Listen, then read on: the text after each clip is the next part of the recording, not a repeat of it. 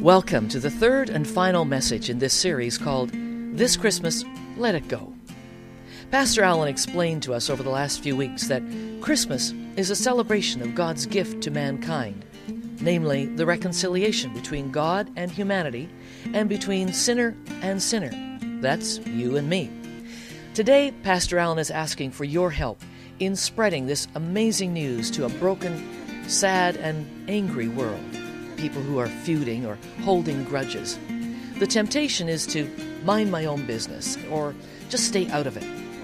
But bitterness is like a cancer that eats people's spirit, leaving them cold and lonely, broken and separated from God. For that beloved friend or family member, the best gift you can give them this Christmas is the prayer, encouragement, and help to let it go. Let it all go. Let go of the hurt and resentment. After all, Christmas really is about reconciliation. Now here's Pastor Allen to teach us how we can help others. Good morning, everyone.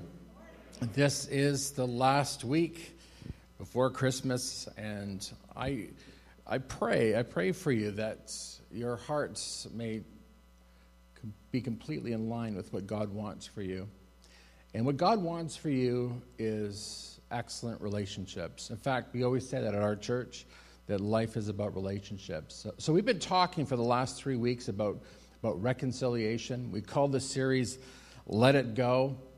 And for some of you, even now, even today, even on the way to church, somebody ticked you off, your children or your husband, your wife, I'm not sure which one.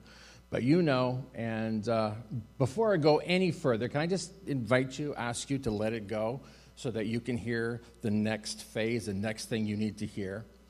Christmas is all about reconciliation. In fact, it's the major theme of all Christmas songs and all Christmas carols. And I just want to remind you of that carol. We've reviewed it for the last 2 weeks. We'll review it one more week. And it goes like this: Hark the herald angels sing,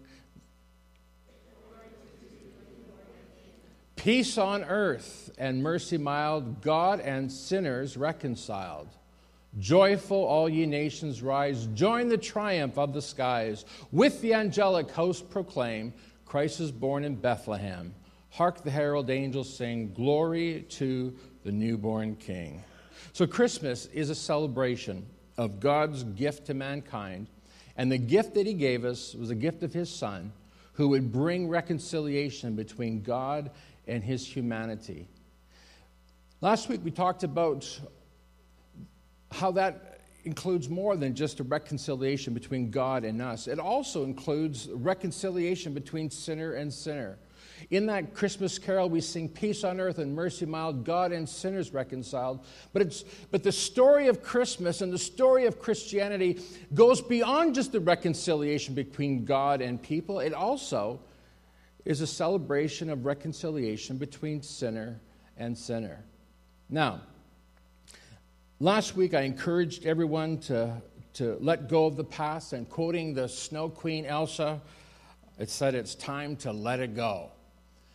But now some of you are sitting here today saying, Pastor Allen, I would like to let it go. I want to be reconciled. I want to get along with the people in my life. But there's some people, no matter how hard I try, we just can't be reconciled. We just can't connect. And Pastor Allen, quite frankly, I don't know what to do. Maybe it's you who is struggling to get right with God, and maybe it's you who is struggling to get right with someone in your life. No matter how hard you try, it's just not working. Or maybe you see someone who is struggling to get right with God. Or maybe you see someone who is struggling in the relationship with someone, and you're in a position where you can do something about it. Well, that's what I want to talk to you about today. Is moving beyond just being reconciled to God and being reconciled to one another. It's moving to that place where now you are God's agent, where God is using you to help someone be reconciled. Reconciliation is never an easy thing. Quite frankly, it's a terrifying thing. You feel your stomach tie up in knots. Maybe You can't eat. You lose your appetite. You break into a sweat. The thought of having to go and speak to that person who's hurt you or offended you is, quite frankly, almost more than you can take. Maybe you feel that it's just not possible. Or maybe you feel, man, if somebody would just help me, if someone would just step in and act as a mediator. You know, Christmas is about reconciliation. And in case you're here today and you don't know what reconciliation is, let me just remind you. Simple definition of reconciliation is as follows. It's the restoration. Can we put that slide up? It's the restoration of friendly relations. Would you say that with me? Reconciliation is the restoration of friendly relations. Now, here's the thing, folks. Every single person here today has had moments where you have had tension, you've experienced maybe something of a breakdown with maybe your spouse or your friends, your boss, people you work with, your neighbor, I don't know. I remember a few years ago, and you've heard me tell this story, Gloria and I were getting ready for bed. We were already in our room, already tucked into bed, all ready to go to sleep, and all of a sudden we hear this blood-curdling cry, this scream. And then I got up to look out the window. I mean, what's going on in our neighborhood? And turns out one of our neighbors was fighting with a neighbor across the street, and they were swearing at each other, they're cursing each other, and then the neighbor beside us to our left, they got involved, and now there's a brawl going out. And then finally, one of them must have remembered that I was a pastor, and came knocking on the door, and Pastor Alan, you've got to come out here. You've got to help us. So I came out and started listening to the story. None of it made any sense. How many know that so often when people come to fighting like that and none of it makes any sense? Turns out the neighbor that was screaming her head off was mad at the neighbor beside us because the neighbor beside us was supposed to pitch in for the fence that they had built. There was a common fence. And the two neighbors couldn't agree on the amount that was owed. Well, it turns out the one who was screaming her head off was actually in the wrong. Don't you hate it when you're the one screaming your head off and you're so righteous and you're just so right, but it turns out you're wrong? It makes it even madder, doesn't it? In fact, for so many people, it makes them dig their heels in and think, well, I'm going to prove I'm right. 2 + 2 = 6. I can prove it. And on it goes. So I came out and listened to this neighbor, then listened to the other neighbor, then listened to this neighbor. And the neighbor beside me, who could hardly speak English, shows me the numbers and in broken English tries to explain to me what's going on. Thankfully, I can read mathematics. Not really well, but pretty good. And turns out this neighbor's right.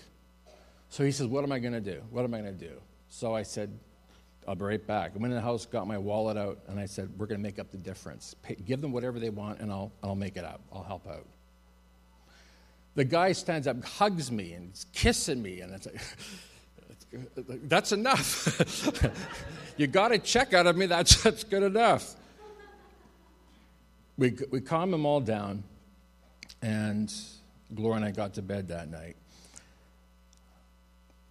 But one of the things that struck me is just how easy it is for us to fly out of control. And how important it is to have somebody who will step in and help us in our hour of need. Some of us know people today who are battling and struggling and fighting with someone in their life. And quite frankly, the problem will not be solved unless you and I step up and do something about it. And that's what I want to talk to you about today.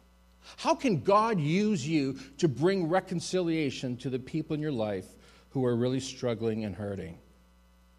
Now, I can tell you, we all know people who are feuding, and we all know people who are holding grudges. And I'm going to tell you, the temptation is just to mind your own business. How many know what I'm saying?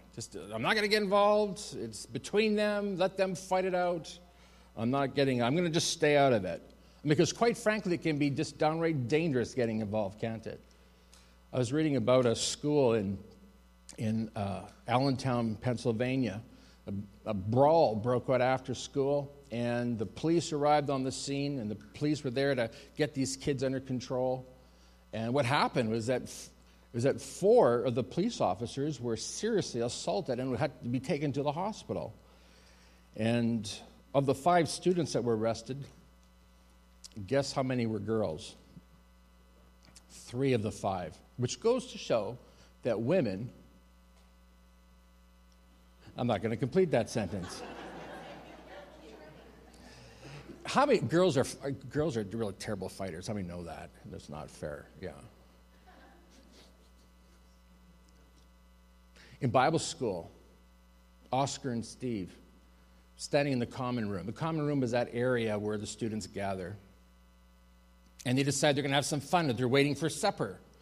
So Oscar gives Steve a punch in the shoulder. We used to do that when we were kids. We'd see who can give in first or give up first. So Oscar lets Steve have it. And Steve gives up to Oscar. Oscar gives it back. And now what's happening is these guys who are still smiling, but they're not really smiling. How many know what I'm talking about when it turns from a smile to a this? And it's back and forth now. And they're getting redder and redder, and they're starting to sweat. And you can see their eyes are welling up. They're not crying. They'll never cry, but their eyes are welling up. And it's getting bad now because now it's not a game. Now they're defending their honor. Their pride is at stake. And so all of us are sitting around there, and at first we were cheering them up, go Oscar, go Steve, you can do it. And all of a sudden there's dead silence in the room as these guys are pummeling each other. Now remember, this is a Christian Bible college where we're training for the ministry. And these guys are killing each other. And so finally, we're looking at each other, what are we going to do next? How are we going to deal with this? And then our Bible college student body president, he stood up, and he got himself right in the middle of these guys to break it up. At first, he said, stop, you guys got to stop. How many know that doesn't work? Guys understand that won't work, right? It takes more than that. But so what Doug did is he got right in between these guys, and they started pummeling him. In hindsight, it's really quite funny. But at the time, it was terrible. But you know what? Want to know something? I never forgot that. That, to me, was a golden moment of Christianity in action. As I watched a man willing to risk his life in order to bring peace. Now, if there's anybody here today for whom Christianity is something new, maybe it's a new idea, you're not familiar with it, here's what you need to know about Christianity. Christianity is a religion of peace, of reconciliation, of healing, of peacemaking. The problem is that too many people who call themselves Christians, they forget this. I'm going to tell you this today. You never know what will happen when you try to help people get reconciled. You never know. You could be risking your life. But I can tell you this, is that Jesus calls you to do that. He calls you to be involved in the process of bringing reconciliation to people who are at war with one another. Let me give you an example. I'm going to tell you the story of a man by the name of Paul. He was also called Saul. He's the author of 32% of the New Testament. He's authored 13 of the 27 books that make up the New Testament. And Paul's story begins like this. He was a rabbi, a Pharisee, highly educated, and very zealous for his Jewish faith. And then suddenly the Christians came on the scene, and the Christianity starting to grow, and Saul is really quite alarmed at the growth of this religion. In fact, he feels that it is a threat to Judaism. So what does he do? Well, he gets together a team, and they begin to fight against the Christians. Now, the only thing is that Christians don't fight. And so what he's doing is he's destroying churches. He's literally blowing them up. He was the original terrorist, if you will. And he's murdering people. The book of Acts records Saul standing over the stoning of the godly Christian church leader Stephen. And now Saul, he's going to go and do his work around the world, his righteous work, his zealous work. He's going to get the church under control. He's going to destroy the church. So he goes to the chief priests. He says, give me a letter. Give me the authority to do my work. And of course, the priests and the Pharisees are more than happy to give him his papers. And now you go and bring destruction to the church and destroy this cult called Christianity, or in that time was called the Way. So he's on the road to Damascus, on his way there to capture Christians and put them in chains and drag them back to Jerusalem and to teach them a lesson. But on his way, he's confronted by God. And the Bible says there's a blinding light that comes that literally blinds him, and it throws him to the ground. And he hears a voice from heaven, and Jesus himself says to Paul, Paul, why are you persecuting me? And Paul says, who are you? And Jesus says, it's me. I'm Christ, the one you're persecuting. And then silence. Saul goes to a small town nearby.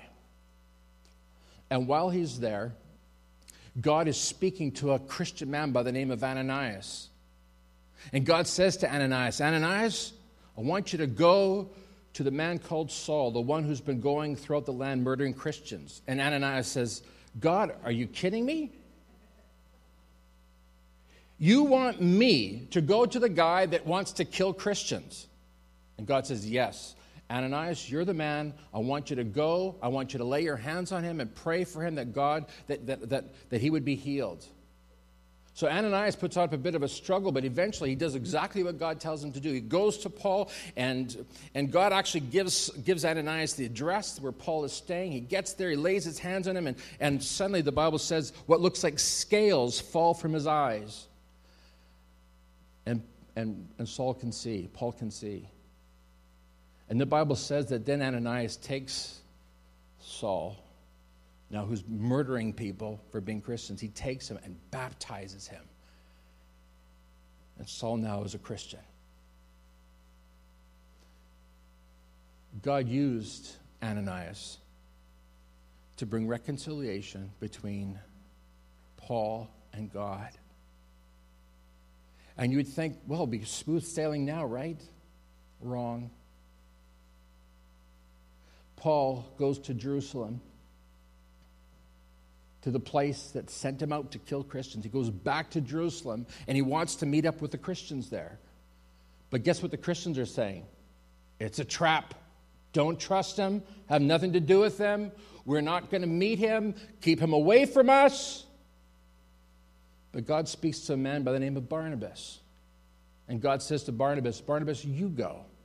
You sort it out. You make this reconciliation happen. And so that's exactly what Barnabas does. Barnabas, by the way, his name means son of encouragement. What an excellent name. Next kid, call him Barnabas.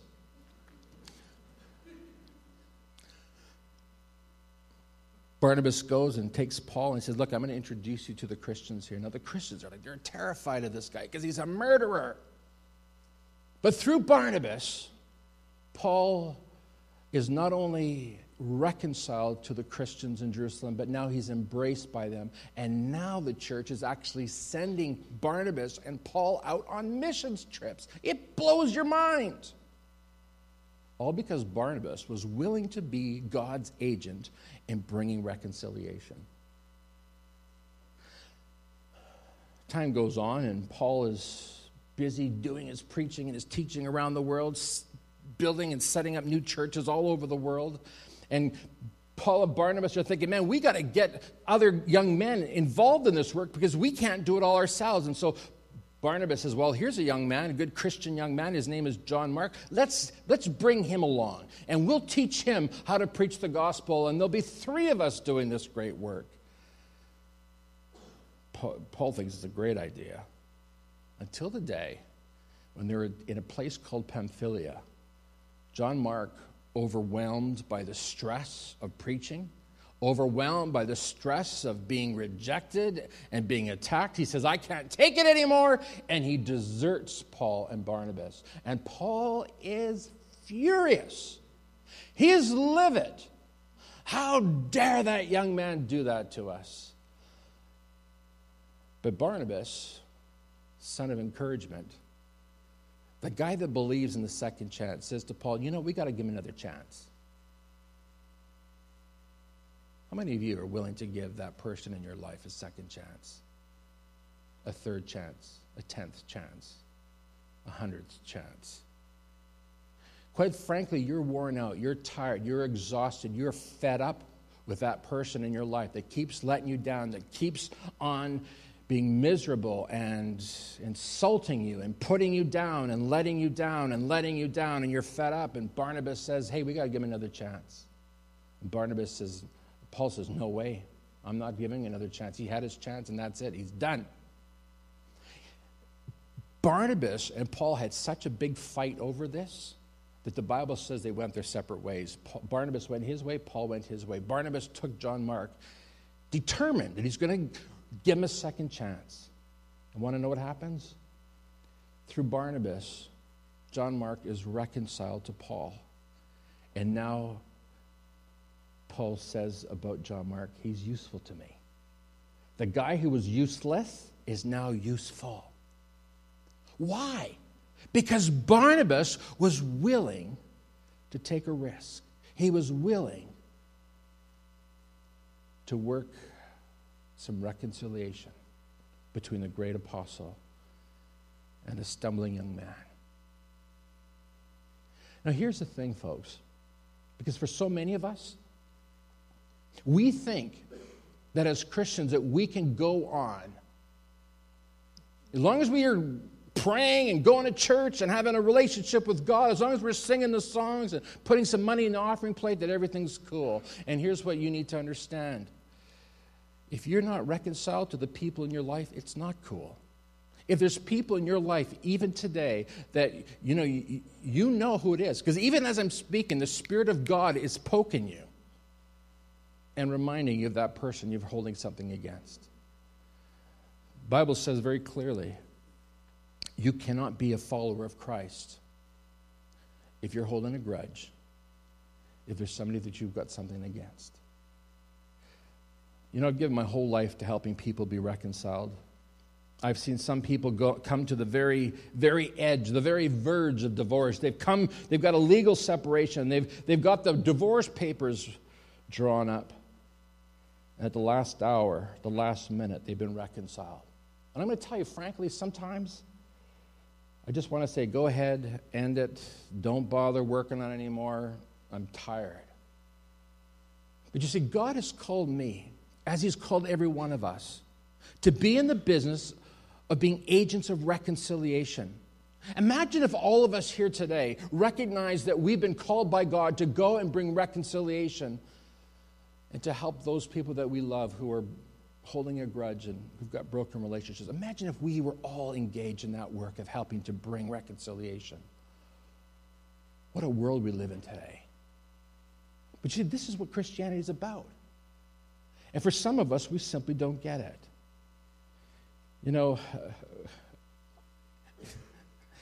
Here's the struggle. This is why sometimes I get frustrated. And I can tell you this, I've never said to a couple, you know what?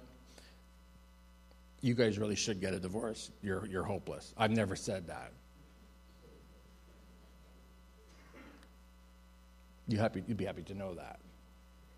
I've never said to anybody, you know what? I believe that anybody can be reconciled to anybody, except in your case. You're the exception. I've never said that to anybody. I believe that as long as there's a desire and a willingness on behalf of two people to please God, to honor God, to follow God, I believe reconciliation is not just possible. I believe that God demands it. Because that, my friends, is what sums up the whole Bible. That's what sums up the meaning of life. Love the Lord your God with all your heart, mind, soul, and strength. And love who? Your neighbor as yourself. You say, well, Pastor Allen, my wife is not my neighbor, she's my wife. Well, hold on a minute here. Can I just remind you that in the Greek, we translate it as neighbor, but actually what it means is the person beside you. So if your wife is beside your husband beside you, the people who are close to you, you're supposed to love them. You say, but Pastor Allen, he's hurt my feelings. She's hurt my feelings. And God says, yeah, and you've hurt mine. In fact, it sent me to a cross. If Jesus Christ went to the cross for you and for me, is willing to forgive us our sins, and willing to be reconciled to us, don't you think that you can be reconciled to that person in your life? You say, Pastor Allen, you don't know what she's like. Pastor Allen, you don't know what he's like. Pastor Allen, you don't know what my kids are like. Pastor Allen, you don't know what my mother's like. You don't know what my father, you don't know what my boss is like. I can pretty much guess. I can pretty much guess that they're probably just like you. Ouch. Jesus calls us with all of our failings, with all our weaknesses. He calls us to love one another. Not because we're easy to love, and some people, frankly, are easier to love than others. How many would say amen to that? You know what I'm talking about. There's some people that are just a little bit more difficult to love. And yet God calls us to love everyone without exception. Ananias helped Paul be reconciled to God. Barnabas helped Paul be reconciled to the church. Barnabas helped Paul be reconciled to John Mark. And for this reason, Paul writes these words in 2 Corinthians 5:19-20. Look at this. For God was in Christ, reconciling the world to himself, no longer counting people's sins against them. Can we stop there for a moment? If God is no longer willing to count your sins against you, don't you think you could do the same for others? That's the message of Christianity. And he gave us this wonderful message of reconciliation, a restoration of friendly relations. So we are Christ's ambassadors, Paul says. God is making his appeal through us. We speak for Christ when we plead, come back to God. I'm going to tell you today, if you're holding some resentment, some anger, some bitterness in your heart towards someone, you got to let it go today. You got to let it go. Because whether you know this or not, you need to understand that it's impossible for you to have a relationship with God while failing to have a relationship with the people in your life. All of them. There are many people who call themselves followers of Jesus Christ, but I'm going to tell you, are you ready for this? It's simply not true if there's unforgiveness or an unwillingness to be reconciled. You cannot call yourself a follower of Christ. People who follow Jesus do what Jesus did, and Jesus is ready and willing to forgive. There's a very profound passage of Scripture. It's found in Matthew 5:9, and it says this. It says, "Blessed are the peacemakers, for they will be called children of God." And I'm going to tell you this right now. You cannot call yourself a child of God while you are living in anger, resentment, or at war with any human being. The people who make peace and are reconciled are the real children of God. And folks, that means those who make the effort to be reconciled and those who come alongside and help make the reconciliation possible, like Ananias and Barnabas. You are the children of God. But even more than that, look at this. Jesus says, blessing belongs to the peacemakers. Blessed are the peacemakers. I'm going to tell you, this blessing, this happiness, always comes to those who are working on reconciliation. Those who work at reconciliation, they have the blessing of God, which means this. It means you're going to have good mental health. You're going to have good emotional health. You're going to have good relational health. Because I'm telling you, folks, if you're learning how to be reconciled to people, then you're going to know how to continue that process with everybody in your life. And you're going to have great physical health. Psychologists, psychiatrists make it clear to us today that those who hold resentment and bitterness in their hearts, or those whose health are affected.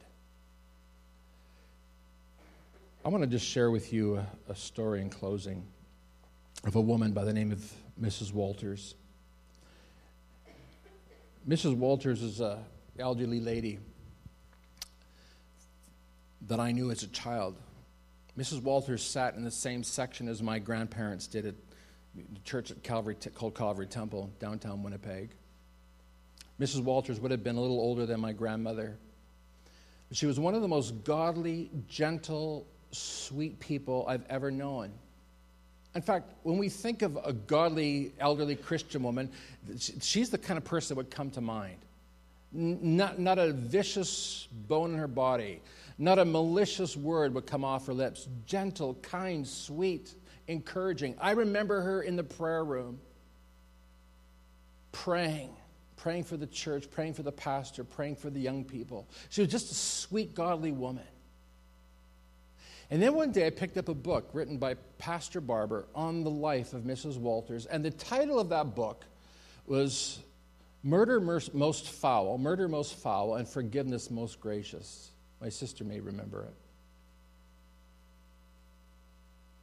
And I remember opening that book and seeing the picture of Mrs. Walters in the flyleaves, of just a beautiful picture of her there reading her Bible.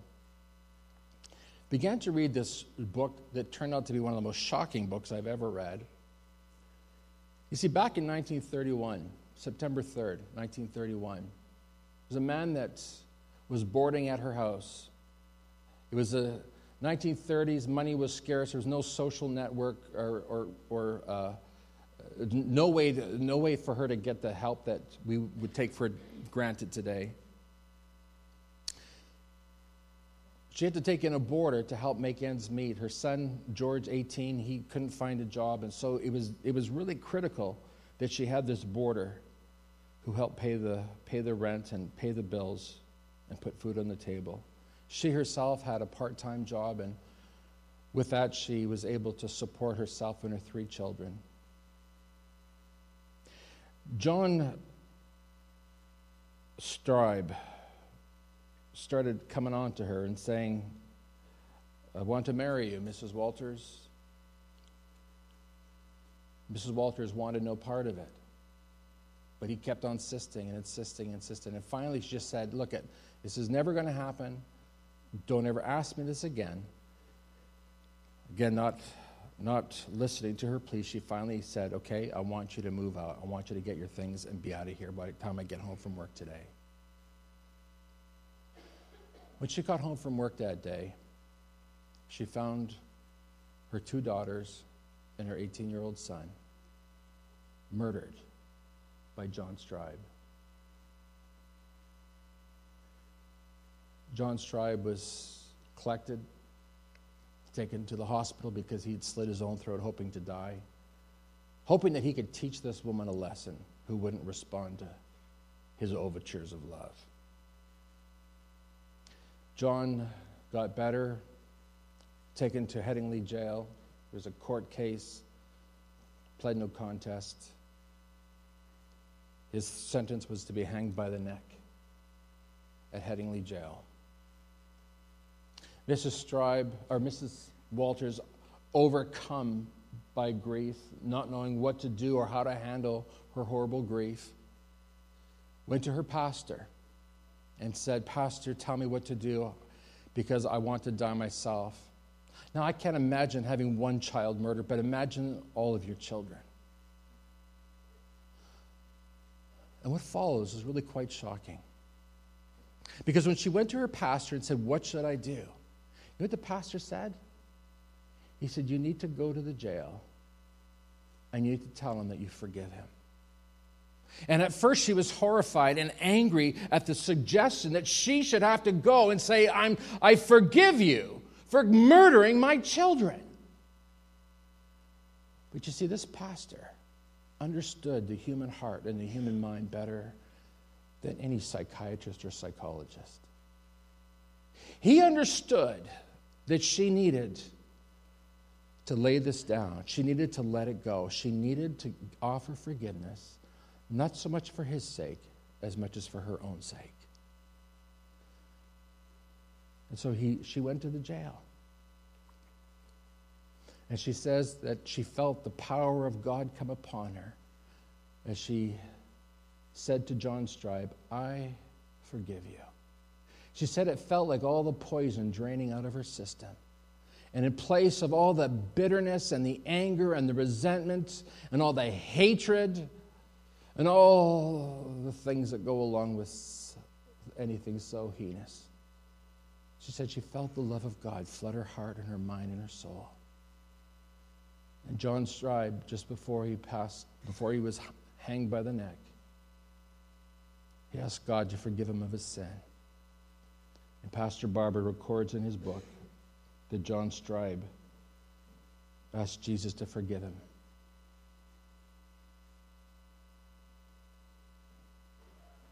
Now, I want you to stop for a moment and think of this. This pastor acted as God's agent to bring reconciliation. And it was the very thing that saved Mrs. Walters' life. I want you to know today two things. First of all, you need to forgive that person who's hurt you or offended you. You need to let it go for your sake, for your mental health, for your emotional health, for your well-being. You need to let it go. You need to say, I forgive you. And the second thing you need to know is that somebody needs you to be what Mrs. Walters had. A pastor who is willing to step in and help and do whatever it took to bring healing and reconciliation. Is there somebody today in your life that needs your help? I'm guessing that there is.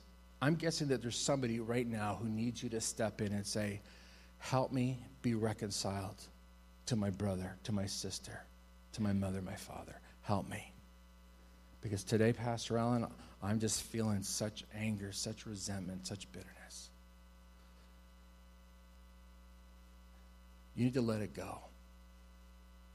And if you're one of those people today that has nothing, everything's cool, all your relationships are A-okay, then you need to be an agent of reconciliation. You need to go help somebody get things right. Would you stand with me, please?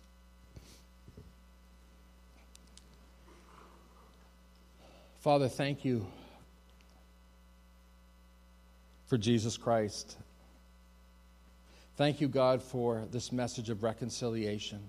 We know, God, today the only thing that will make us happy, the only thing that brings good mental health, good emotional health, good physical health, is if we have no relational debts. God, we pray today that if there's anyone here that is struggling with somebody, that this would be the day they would get things sorted out, because that's what Christmas is about. It's about reconciliation. It's about peace on earth and goodwill to all people. But God, maybe we're the person that's able to help somebody who's struggling even now.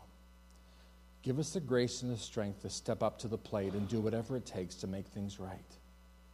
Help us, oh God, to be agents of healing. And so we thank you today, God. This may be the very best Christmas present we get or give.